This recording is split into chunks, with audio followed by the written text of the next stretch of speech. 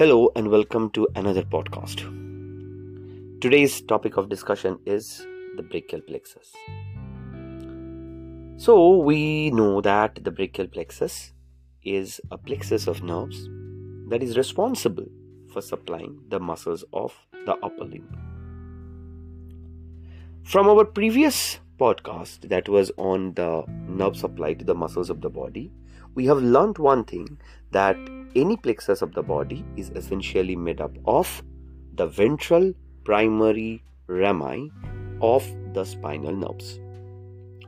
So the brachial plexus, as the name itself suggests, brachial means related with the arm, because brachium is a term which means the arm. So brachial plexus is a plexus of nerve that is responsible for supplying the arm, that means the upper limb. So this is a particular plexus which is made up of the ventral primary rami of C5 to T1. Here C5 and C6 joins together to form the upper trunk. The C7 continues as the middle trunk, whereas C8 and T1 joins together to form the lower trunk. After the formation of the trunks, which are essentially happening above the level of the clavicle and hence considered as the supraclavicular part of the brachial plexus, the trunks divide into anterior and posterior divisions. The anterior divisions of the upper and the middle trunk join together to form what is known as the lateral cord.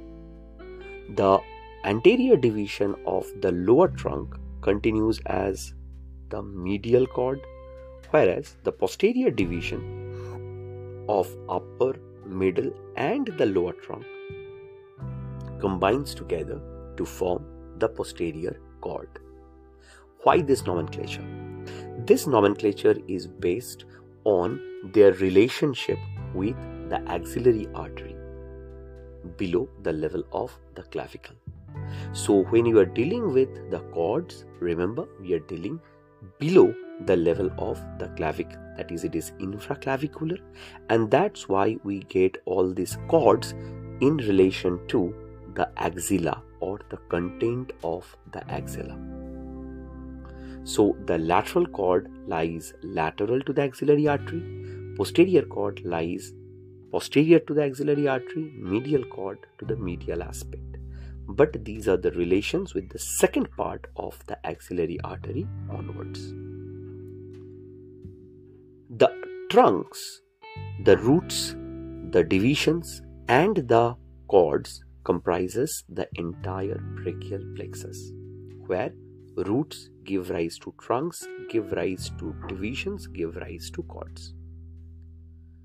The next part is the branches. So from the roots, we get two nerves known as the long thoracic nerve, having a root value of C5, C6 and C7. And there is the dorsal scapular nerve which has a root value of C5. Then there are the branches that arises from the trunk, specifically the upper trunk. Here we have two nerves, one the nerve to subclavius and the second is the suprascapular. So as they are derived from the upper trunk, so their root value is C5 to C6. Next are the branches coming from the lateral cord, which gives off three branches known as lateral pectoral nerve, the lateral root of the median nerve and the musculocutaneous nerve.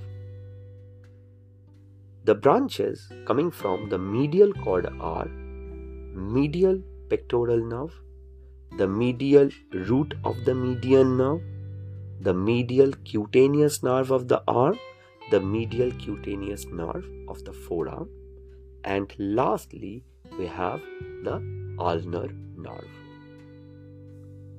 The branches that arises from the posterior cord are the upper and the lower subscapular nerves, the thoracodorsal nerve or the nerve to latissimus dorsi. Then we have the radial nerve and finally the axillary nerve. So these are the specific branching that arises from the roots, the trunks and the cords of the brachial plexus. Thank you.